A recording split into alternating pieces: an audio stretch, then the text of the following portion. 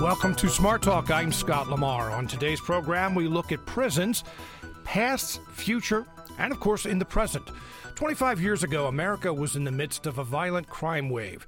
The country was scared. State and federal lawmakers responded with tougher laws and sentences that were mandatory and longer. That throw away the key attitude was what the public demanded, and it was politically popular. Since then, many more prisons were built as inmate populations exploded. But did it work? Were those who broke the law being rehabilitated or just punished? Even the most devout law and order advocates have balked at the cost of prison construction and housing inmates. It may not be a consensus, but the conclusion many have arrived at is that there has to be a better way. Our guest today is one of the pioneers in finding that more effective way, Pennsylvania Secretary of Corrections, John Wetzel. Secretary of Wetzel, welcome to the program. Thanks for having me, and Happy New Year. Happy New Year to you, too. If you have a question or comment, give us a call, 1-800-729-7532. Send an email to smarttalk@witf.org. All right, I'm going to read a quote that it was actually an article that quoted you as well, but this is from someone else. It says, we use it in a punitive way, talking about today's prisons, and we use it way too much. So what I see is smaller numbers and smaller sentences in the future. You agree with that statement? I do. I think we've seen that trend over matter of fact, I think it was Pew Foundation just announced that we're at a 10-year low for population, both federal, nationally, state, and jail population at a 10-year low. That's certainly the trend. And I know after November there were some folks who, in the circles I travel, as far as people who are really interested in continuing to reform criminal justice, who were wringing their hands a little bit. But my sense is that there's a large consensus, bipartisan, around nonviolent crimes, that our approach to nonviolent crimes doesn't make sense, and we need to continue to reduce incarceration for that group. And some of that is frankly largely drawn from the fact that most of the nonviolent crime is driven by addiction and mental illness. And with the opioid epidemic, we're realizing that we're not going to arrest or build our way out of it. So I think there's still momentum around that.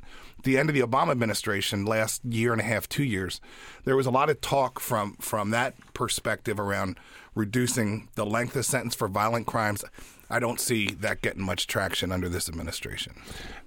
Well, really, I mean, is that something that even those who are progressives and think that we do need some reforms would look at? I mean, when you're talking about violent criminals. Yeah, I don't think so. I think the point of discussion comes around end-of-life stuff.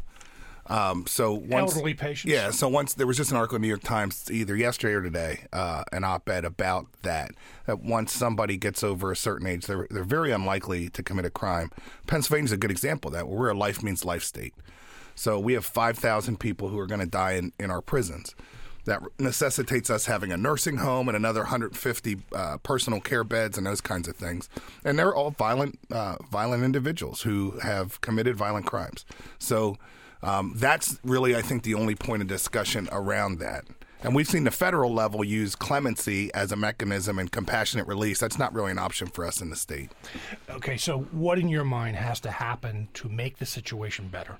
I think we really need to – I think the key component is the front end of the system. We really need to make good decisions. And we were on this – talked about bail before, but making good decisions. And that involves, first of all, understanding what drove the crime or the alleged crime. And if it's addiction or mental illness, we got to plug them into treatment. That's a no-brainer.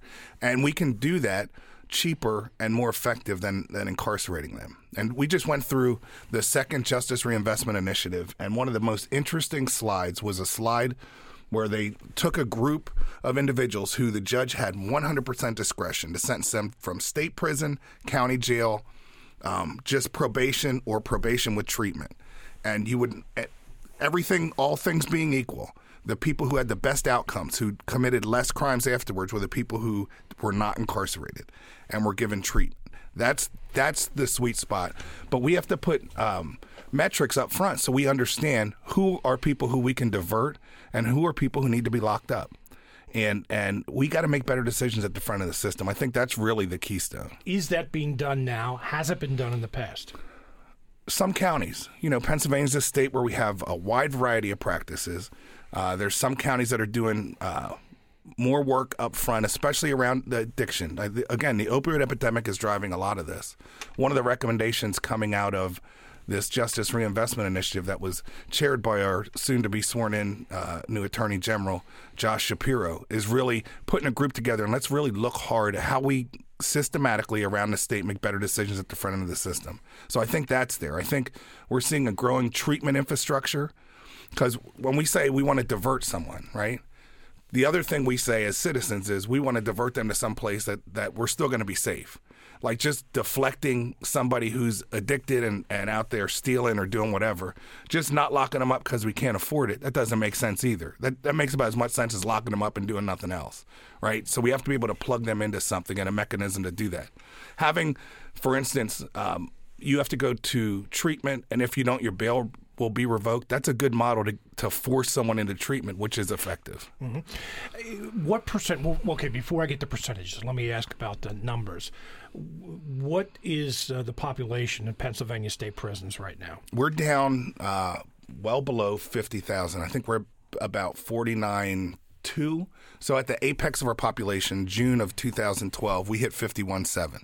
It's the highest Pennsylvania state population's ever been. Since that time, we're down about 2,500 inmates, so slightly over 1% a year reduction, which is pretty historic for Pennsylvania, because up to that point, basically 40 years in a row, maybe there was 1 year in the 40 where we didn't grow, but our average growth over the 24 years before I got in 2011 was 1,500 inmates a year. So we've not only eliminated the growth, but now we're slowly reducing population, consistent with the nation. Why? Why do you think your population has gone down? Well, I think a couple things. One of the things we were able to do working with our partners at the Parole Board is make some of the internal processes more efficient. And the one I point out to the most was we looked at why people were getting rejected for parole. The number one reason was they didn't complete treatment. So we looked at how we signed people up, how we delivered treatment, and got that more efficient. So more people completed treatment, which ultimately resulted in more people getting out.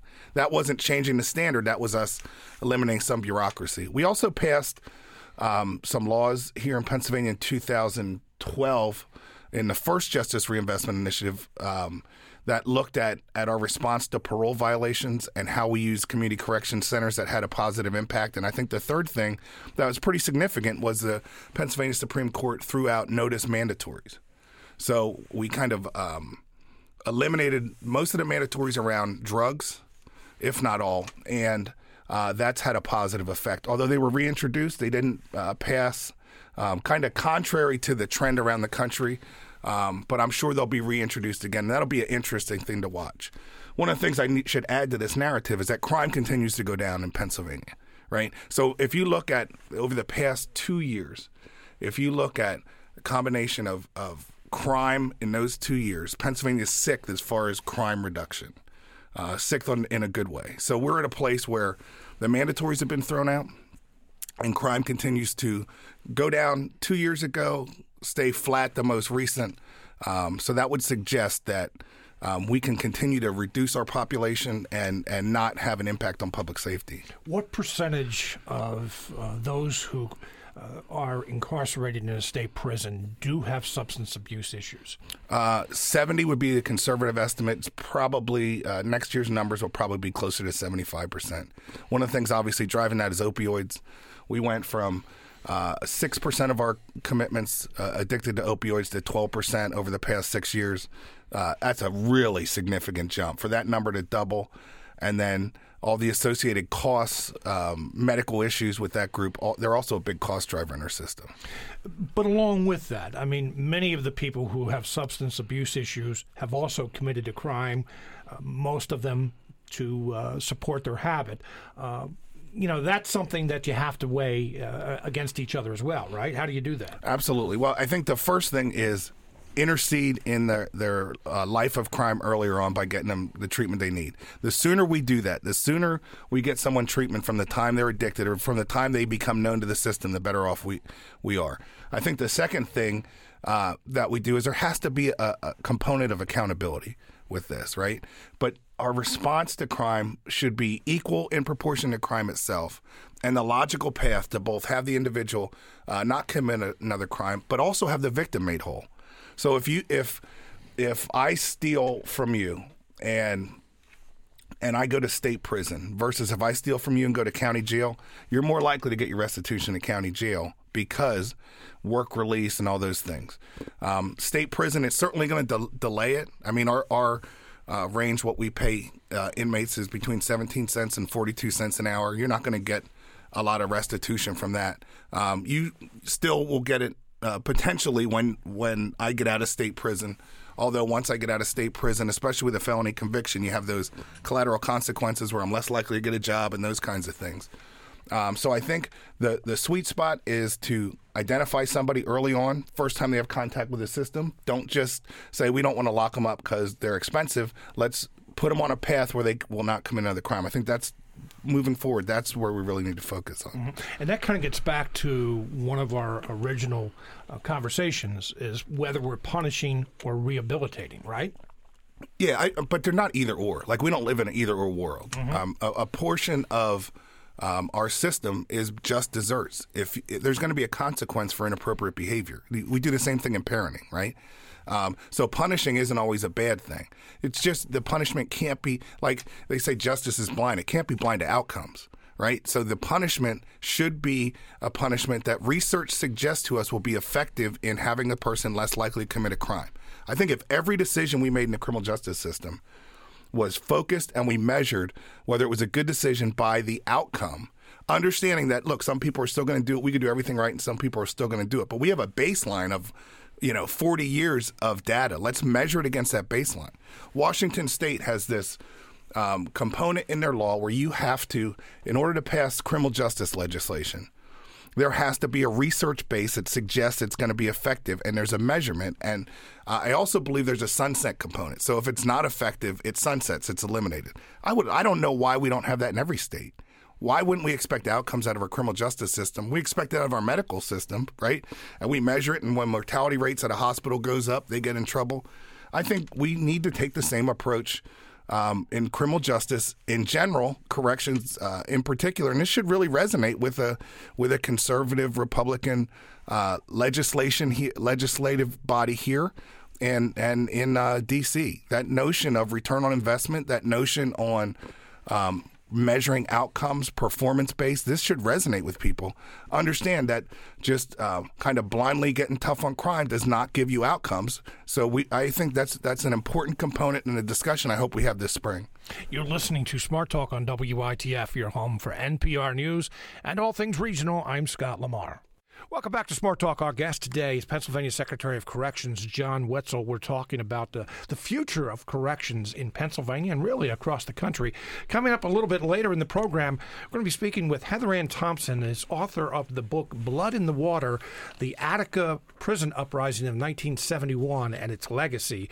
Things are a lot different today, although Secretary Wetzel tells me that not in all states are they much different. If you have a question or comment, give us a call, 1-800-729-7532. Send an email to smarttalk@witf.org. You also can go to WITF's Facebook page and leave a question or comment. Again, that phone number is 1-800-729-7532. I don't want to get off track here, but you told me before the show when we were talking about that book that there are some states where conditions, and we're going to hear about the conditions at Attica in 1971, where conditions haven't improved a whole lot in some prisons, right? Yeah, there's some systems that have some significant challenges, not the least of which is the federal system that's significantly overcrowded and understaffed. I mean, we've been pretty fortunate here historically, and this is not just, a Wolf administration or Corbett administration. Historically, we've had good staffing levels, certainly since the Camp Hill riots right here in 1989.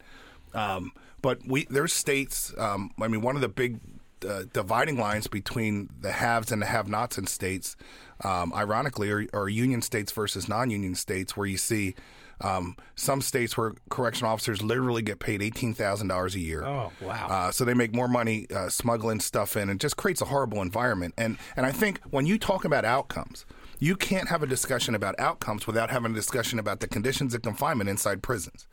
And I think it's important to look at it in two ways. One, there's a huge body of research about bad conditions inside prisons and staff wellness. Now, we've really struggled with staff wellness here in Pennsylvania. It's an intense environment to work in. Our staff, our contact staff, is able to retire earlier as a recognition of the danger and the challenges of the job. Those conditions of confinement affect staff significantly, but also inmates. And when you talk about significantly overcrowded, under-resourced systems that don't have programming, that don't have ways that individuals can both be productively occupied and get trained skills that they can use to stay out, you're looking at places that just create more crime, literally create more crime. So conditions of confinement count.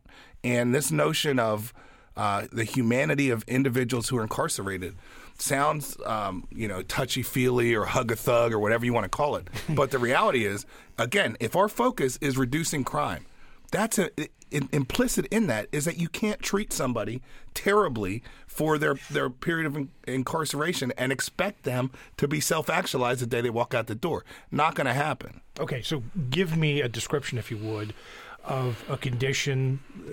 A prison has conditions that are conducive to a better outcome. Yeah, I think if you look at this sounds very self-serving, but if you would visit the vast majority of our facilities, what you would see is staff who are trained, and all our staff are not only just trained as traditional staff, but trained in how to deal with mentally ill individuals. You would see drug and alcohol programs, mental health programs. You'd see education. You'd see vocational opportunities. But you'd also see a fair justice system within the prisons, so disciplinary would be meted out in an appropriate manner, not overused. We've struggled with that historically, frankly, and we're kind of redoing that whole system. But when you talk about places like Attica and those things, you look at inmates being mistreated. Generally, the relationship between inmates and staff it's not present, and it's a very contentious back and forth. And then those things start piling on. Then you have a lot of inmate idleness, and when all that stuff starts piling on, and otherwise innocuous incident like a fight, and you say innocuous is a fight, but it really is in the context of corrections, turns into big issues. And a lot of that goes back to conditions of confinement and how individuals who are incarcerated are treated.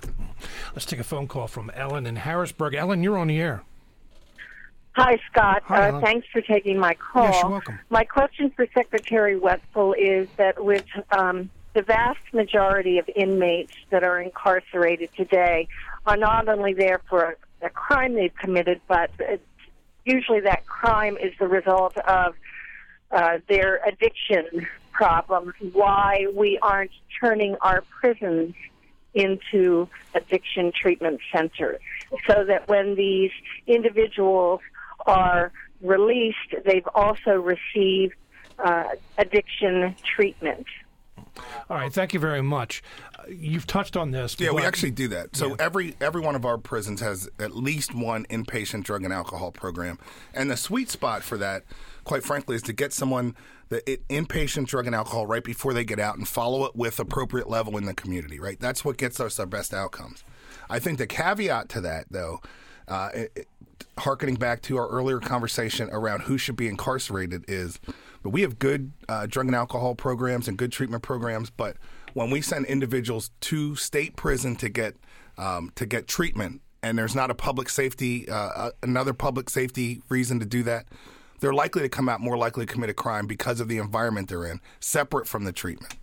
So prisons, kind of what you talked about earlier. I mean, I've heard people describe sometimes prisons are kind of like college for criminals sometimes. Yep. I mean, prison is criminogenic. It creates crime because of the environment, and that's why we need to use it with precision.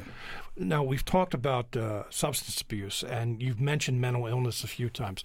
What percentage of inmates in state prison are mentally ill? About 28%. 28%. It has become de facto, in many cases, prisons are de facto mental hospitals. Yes, both inpatient, outpatient. I mean, when you think of 28% of 50,000, right? So we're talking about, 14,000 individuals with mental illness. inside our facilities, including about 8% with serious and persistent mental illness, which you wouldn't have imagined that this would what corrections would become. Well, how do you deal with that? Well, I mean, the front line of mental health services is our correctional staff. So we focus a lot around training. We really focus around creating environments, especially for people with serious and persistent mental illness, create an environment within prisons that look a lot like when we had a lot of state hospitals. And my colleague Ted Dallas often reminds me that institutionalization probably doesn't make sense for that group either. But you can't. I think you have to understand that it's essential that we have a real behavioral health safety net in the community. And there's an initiative that the state is partially funding right here in Dauphin County, where we're bringing a group in, Council State Government's Justice Center, who are doing this initiative called Stepping Up, where they're doing a deep dive in both criminal justice and behavioral health data. Dauphin County agreed to be kind of the guinea pig with this. So they're going to look at everybody who comes in jail, who the jail identifies as mentally ill, who was known to the system, who is actually mentally ill, and then how many are connected at the back end. The outcomes are going to be terrible because they're terrible everywhere. But we're using it as a little laboratory to learn how can we do a better job. First of all, how are we missing people? Second of all, from Ted Dallas's standpoint, who's the Secretary of Human Services? Secretary of Human Service. If we fill a gap in the community in this way, can we get less people coming to jail? And then third, what can we do on the back end to connect people? So it's a really exciting initiative. It's one of the first, I think, 10 counties in the country to do it, and really laud Dauphin County. Obviously, George Hartwick's this is a big issue for him. They have a district attorney, Ed Marsico, who's pretty forward-thinking, and so we really appreciate them stepping up to help us. I mean, everything is front end. Every good practice starts at the front end. And that's why we're starting in Dauphin County. Let's take another phone call from Bob in Harrisburg. Bob, you're on the air. Good morning. Morning. I like what you're saying, John. The one thing that's really troubling, we heard during the Trump campaign cries of lock her up regarding Hillary. And it seems as if for the longest time we've had this kind of back and forth where we get tough on crime at times, and other times we start looking at prison reform. As far as it being an economically driven event, we found that the privatization of prisons has resulted in a much larger number of people being incarcerated for all sorts of offenses.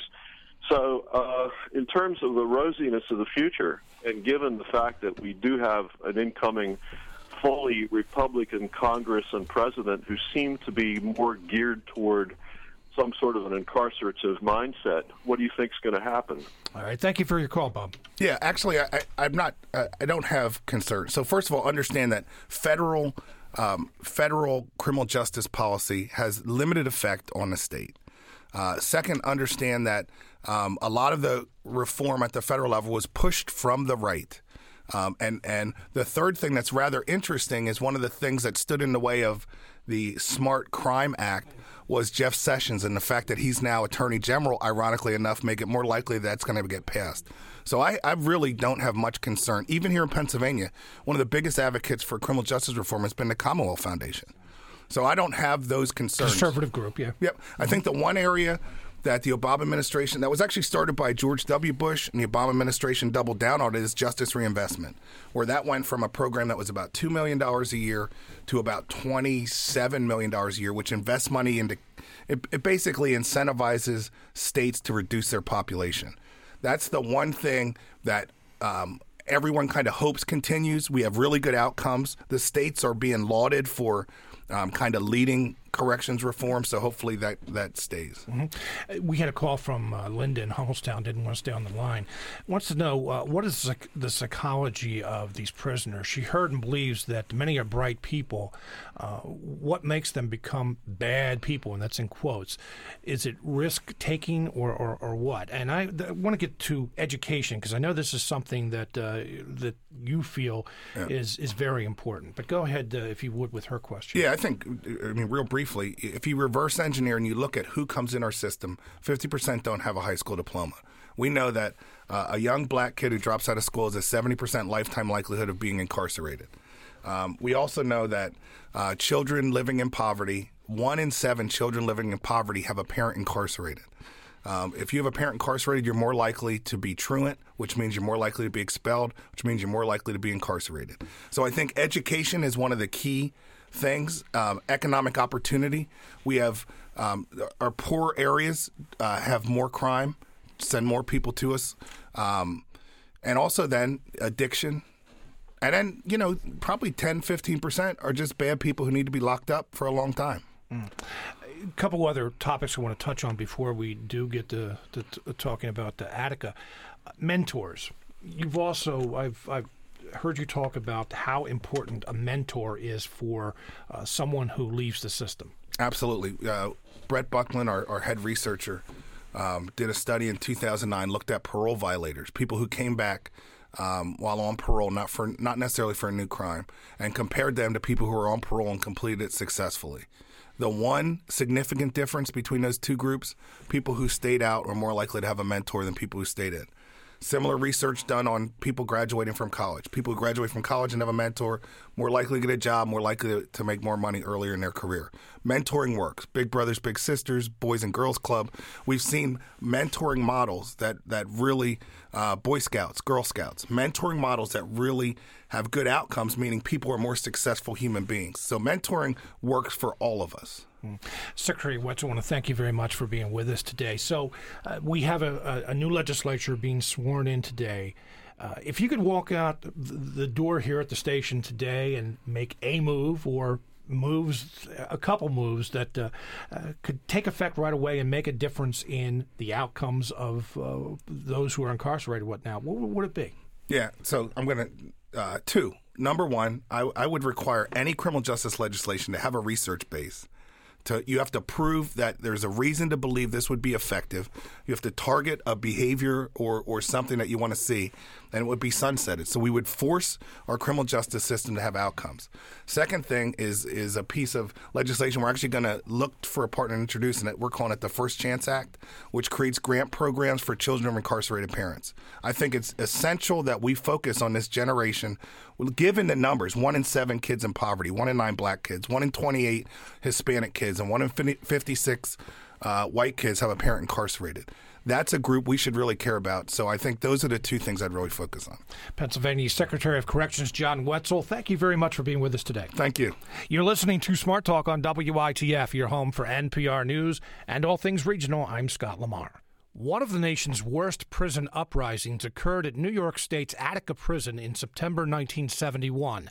39 men, including 8 hostages, were killed when state police and corrections officers stormed the prison after a 4-day standoff. There are aspects of what happened at Attica that resonate today.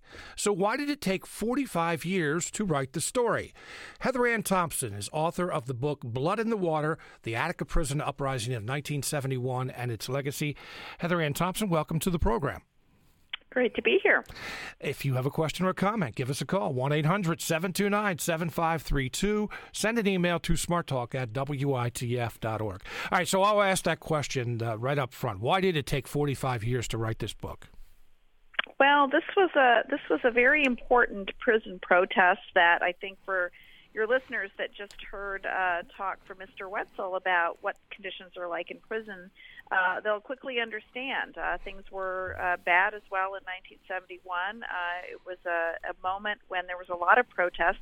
In this case, though, the state of New York shut down the protests very violently, and thereafter really have tried to protect the records to make sure that nobody understood the full scope of how bad the retaking was. And so the book took a really long time to write, in part because the records have been shut down. They've been barred from view.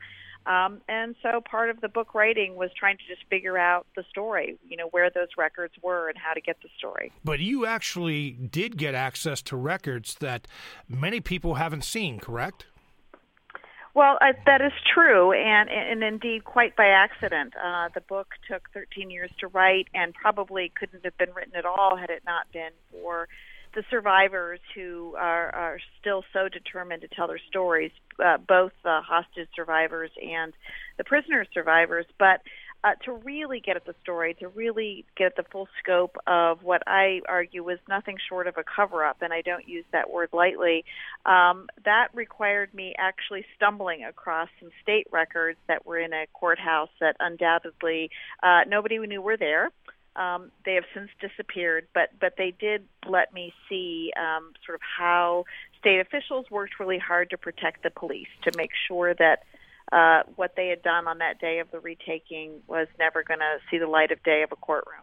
Well, we want to talk about that because it is truly, it's incredible, the story that you do tell about the retaking of the prison. But let's go back to 1971, before September 1971. What were conditions like at Attica?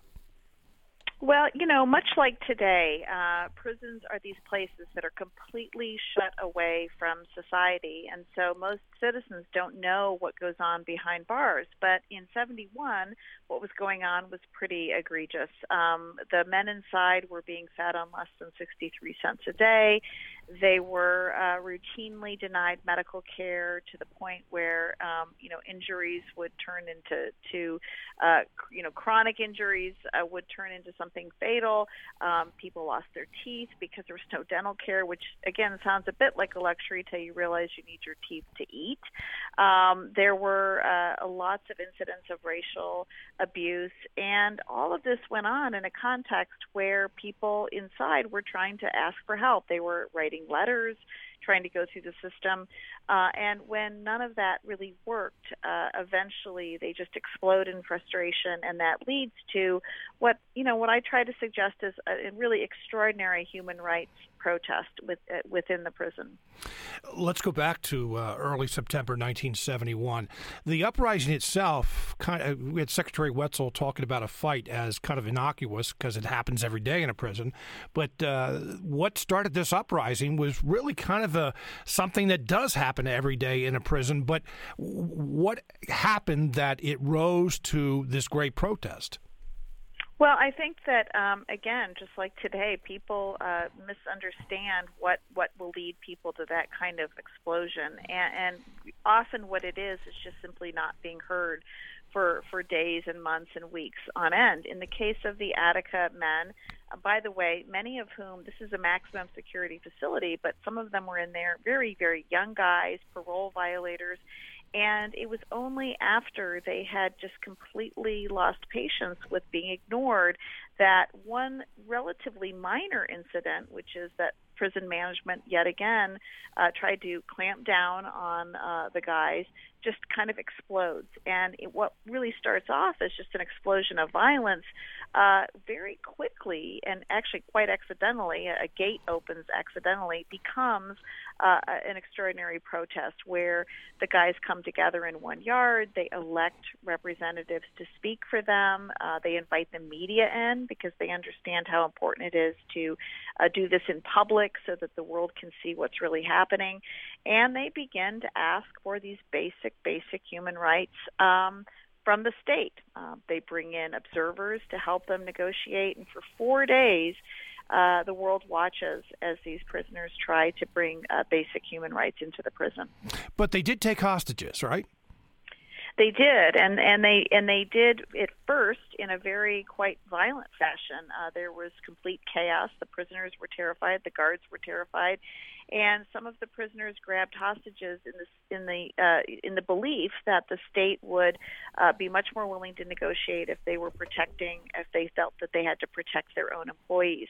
And indeed, for 4 days, I think that did work. That they had some modicum of protection from an all-out assault from the state, because they did have these guard hostages who, incidentally, come to really support many of the prisoner demands. They actually tell the state, please work with these guys. They actually have some legitimate concerns. But ultimately, what the retaking of the prison shows is that the state did not value its own employees at all. I have evidence in my book that they knew they were going to kill their own when they went in, and they did it anyway. And we'll talk about that in just a moment, but I want to talk a little bit about these negotiations. The prisoners had a couple dozen demands. They made a list of over 30. And the state, during negotiations, actually agreed to about 28 of these. So you would think that, the great majority were agreed to by the state, that would be enough to end it. But it wasn't, was it? No, and actually really digging into that a bit more in the book, we discover that there's a couple of things going on. Yes, on the surface, many of those demands were agreed to, and these, again, are things like, improving the sanitary conditions of the men, allowing them to shower more, things that basic, but also larger things like improving the parole system or ending slave labor inside the prison. But the men were very savvy, and they understood that the wording in a lot of that agreement was meant to be vague. In other words, that these were things that could be rolled back immediately. But most importantly, the state refused to agree to the one thing that, incidentally, everyone, the hostages, the prisoners, and the observers knew was critical, and that was that they got amnesty for having rebelled. That if they surrendered, if they gave the hostages back, if they surrendered, that they would not be charged with crimes or physically assaulted. And that's where the state refused to budge. And it was on that point that negotiations began to break down. Now, this all went all the way to the governor's office. Nelson Rockefeller was the Republican governor of New York at the time. Of course, Nelson Rockefeller went on to become the vice president of the United States. One of the demands was that they wanted Rockefeller to actually show up at Attica. He never did. Why was that important to the prisoners? Well, it's interesting. That wasn't one of the official demands, but it was certainly something that the observers, and again, who the observers were is important. These were including Republican state senators, key journalists like Tom Wicker of the New York Times.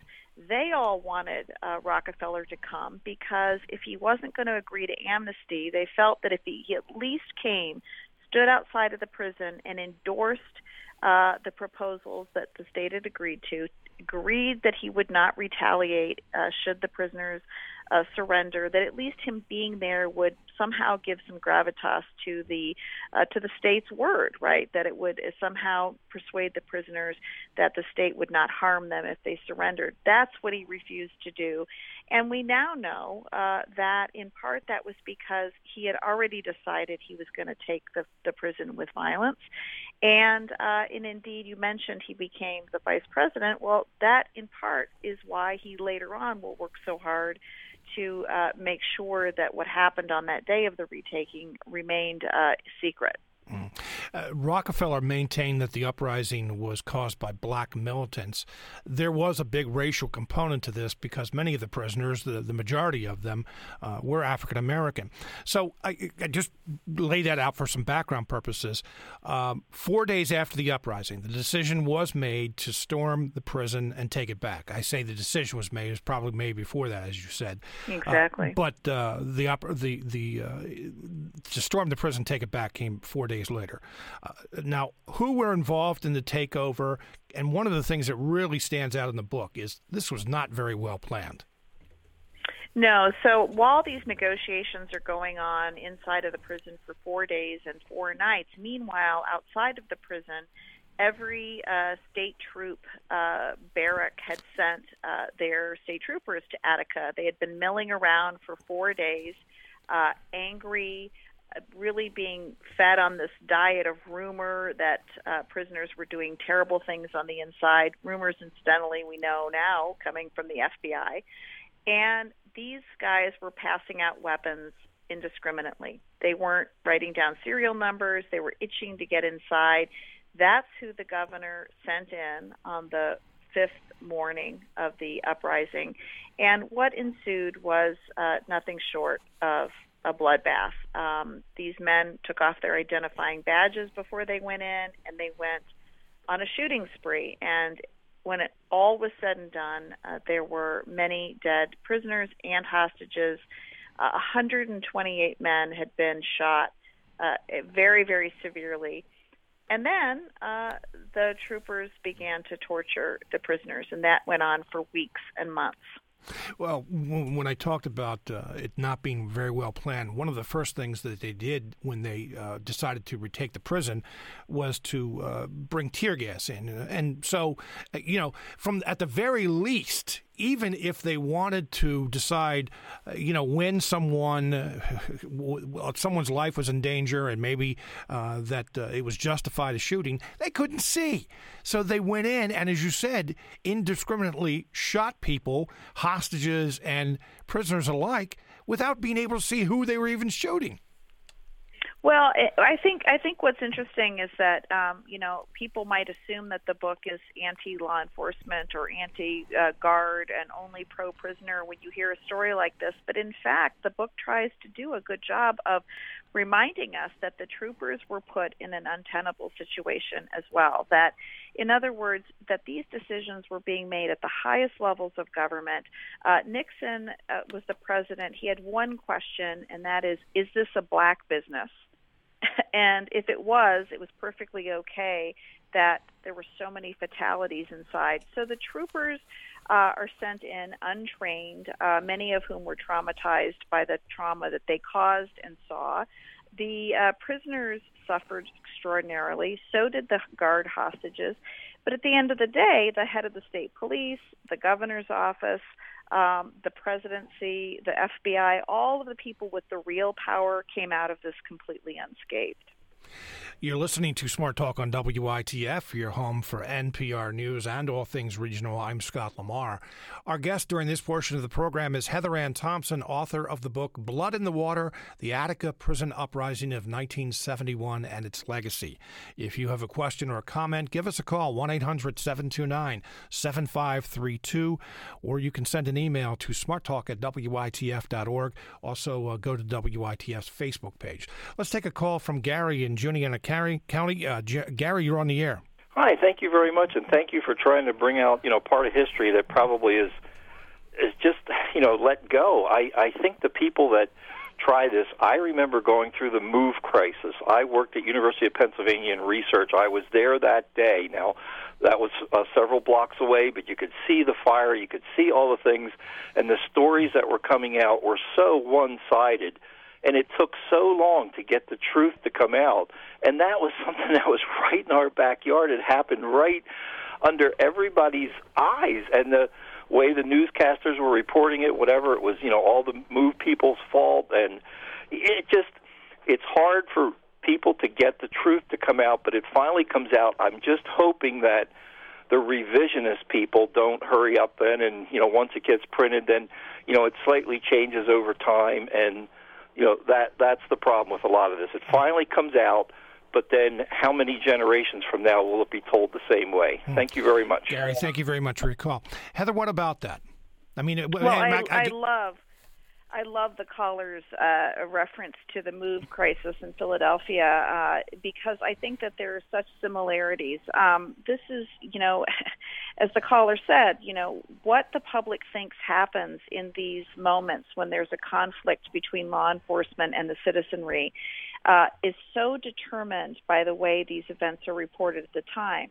And the reason why at Attica everyone just assumed that the prisoners had killed the hostages, not law enforcement, that prisoners are the worst of the worst, and therefore, we should embark upon a 40-year project of mass incarceration. All of that came originally from the fact that the media spun the story that way.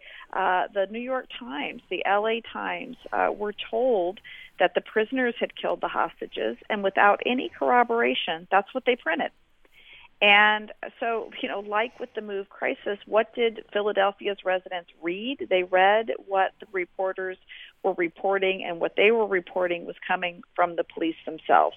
So that's why it is important that we dig into the records independently of both journalists and the state authorities who are putting out the stories. One point you just made about the hostages being killed by the prisoners, and I do want to get into the investigations, but one of the most striking parts of the story is that a coroner in New York State, in one of the counties, who did the autopsies on the hostages, came out and said they all were killed by gunfire, and that there were none of the prisoners who had access to firearms, so that they were killed by those who took over the prison. But that's not the story that came out.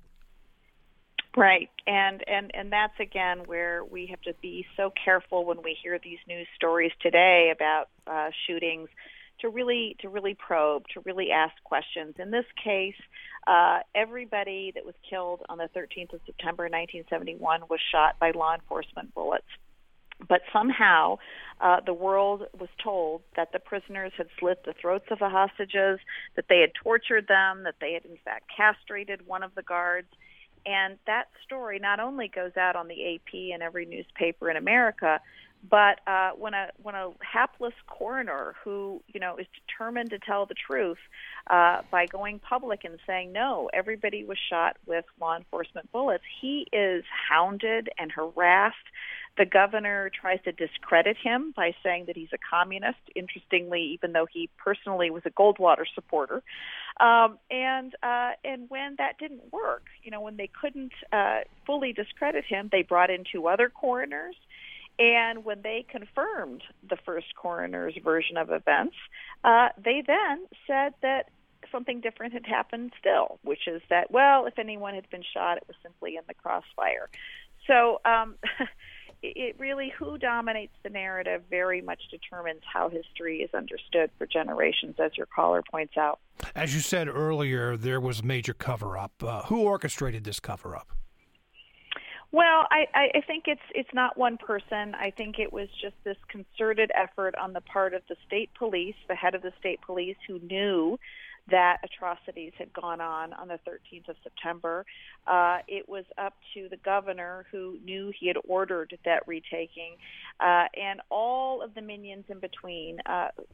They all understood that they had to stand together. And so the book reveals that they had a series of meetings at Rockefeller's very lush estate in upstate New York, where all of these people, including the Attorney General, who was supposed to be investigating what had happened at Attica, the state police who had orchestrated the assault, and the governor's office who had called for it, met over several weekends. They got their story straight about what happened. The state police allowed particularly, or actually demanded, that one of the more particularly violent troopers left his job.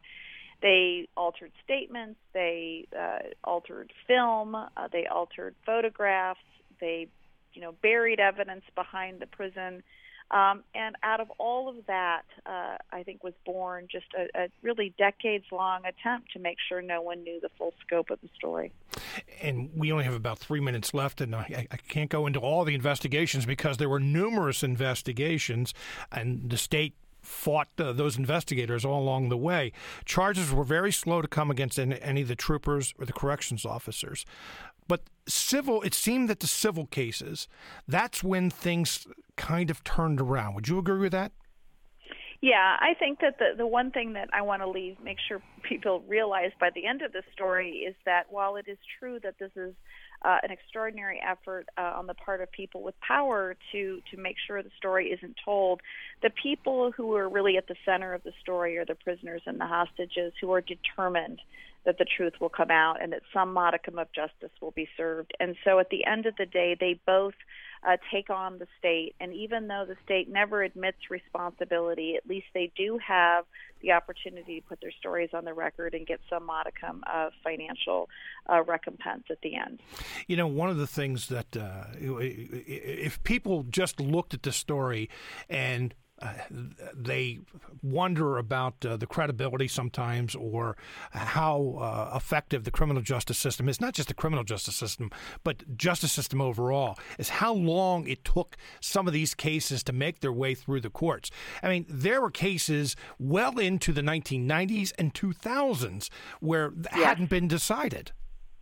That's right, and so what we come away with in the book, I hope, is a sense that we need to both insist on equal justice under the law. You know, whether someone wears a badge or someone wears a prison uniform, everybody should have the same treatment under the law, and that we also need to, to take care to remind ourselves that the people behind bars are human beings, and that if they are not treated as such, they will eventually demand to be heard, and we need to really make sure that our prisons reflect our values, are not places that we're ashamed of and places that we need to hide. We only have about 45 seconds left, and you just kind of partially answered this question, but why is this story relevant today? Well, because today we now lock up more people than any other country on the globe, and the conditions in prisons are worse today than they were in 1971. And while we have some good-hearted people on the inside trying to make it better, the folks on the outside need to first demand that prisons are treating people better. And we won't do that if we don't understand what goes on behind those bars, and I hope this story helps to do that. Heather Ann Thompson is author of the book Blood in the Water, the Attica Prison Uprising of 1971 and its Legacy. Ms. Thompson, thank you very much for being with us today. Thank you so much. And so the first show of 2017 here on Smart Talk, we talked about the past, the present, and also the future of corrections here in Pennsylvania and across the country. So coming up on tomorrow's program, right to work, another controversial topic, ends up on tomorrow's show.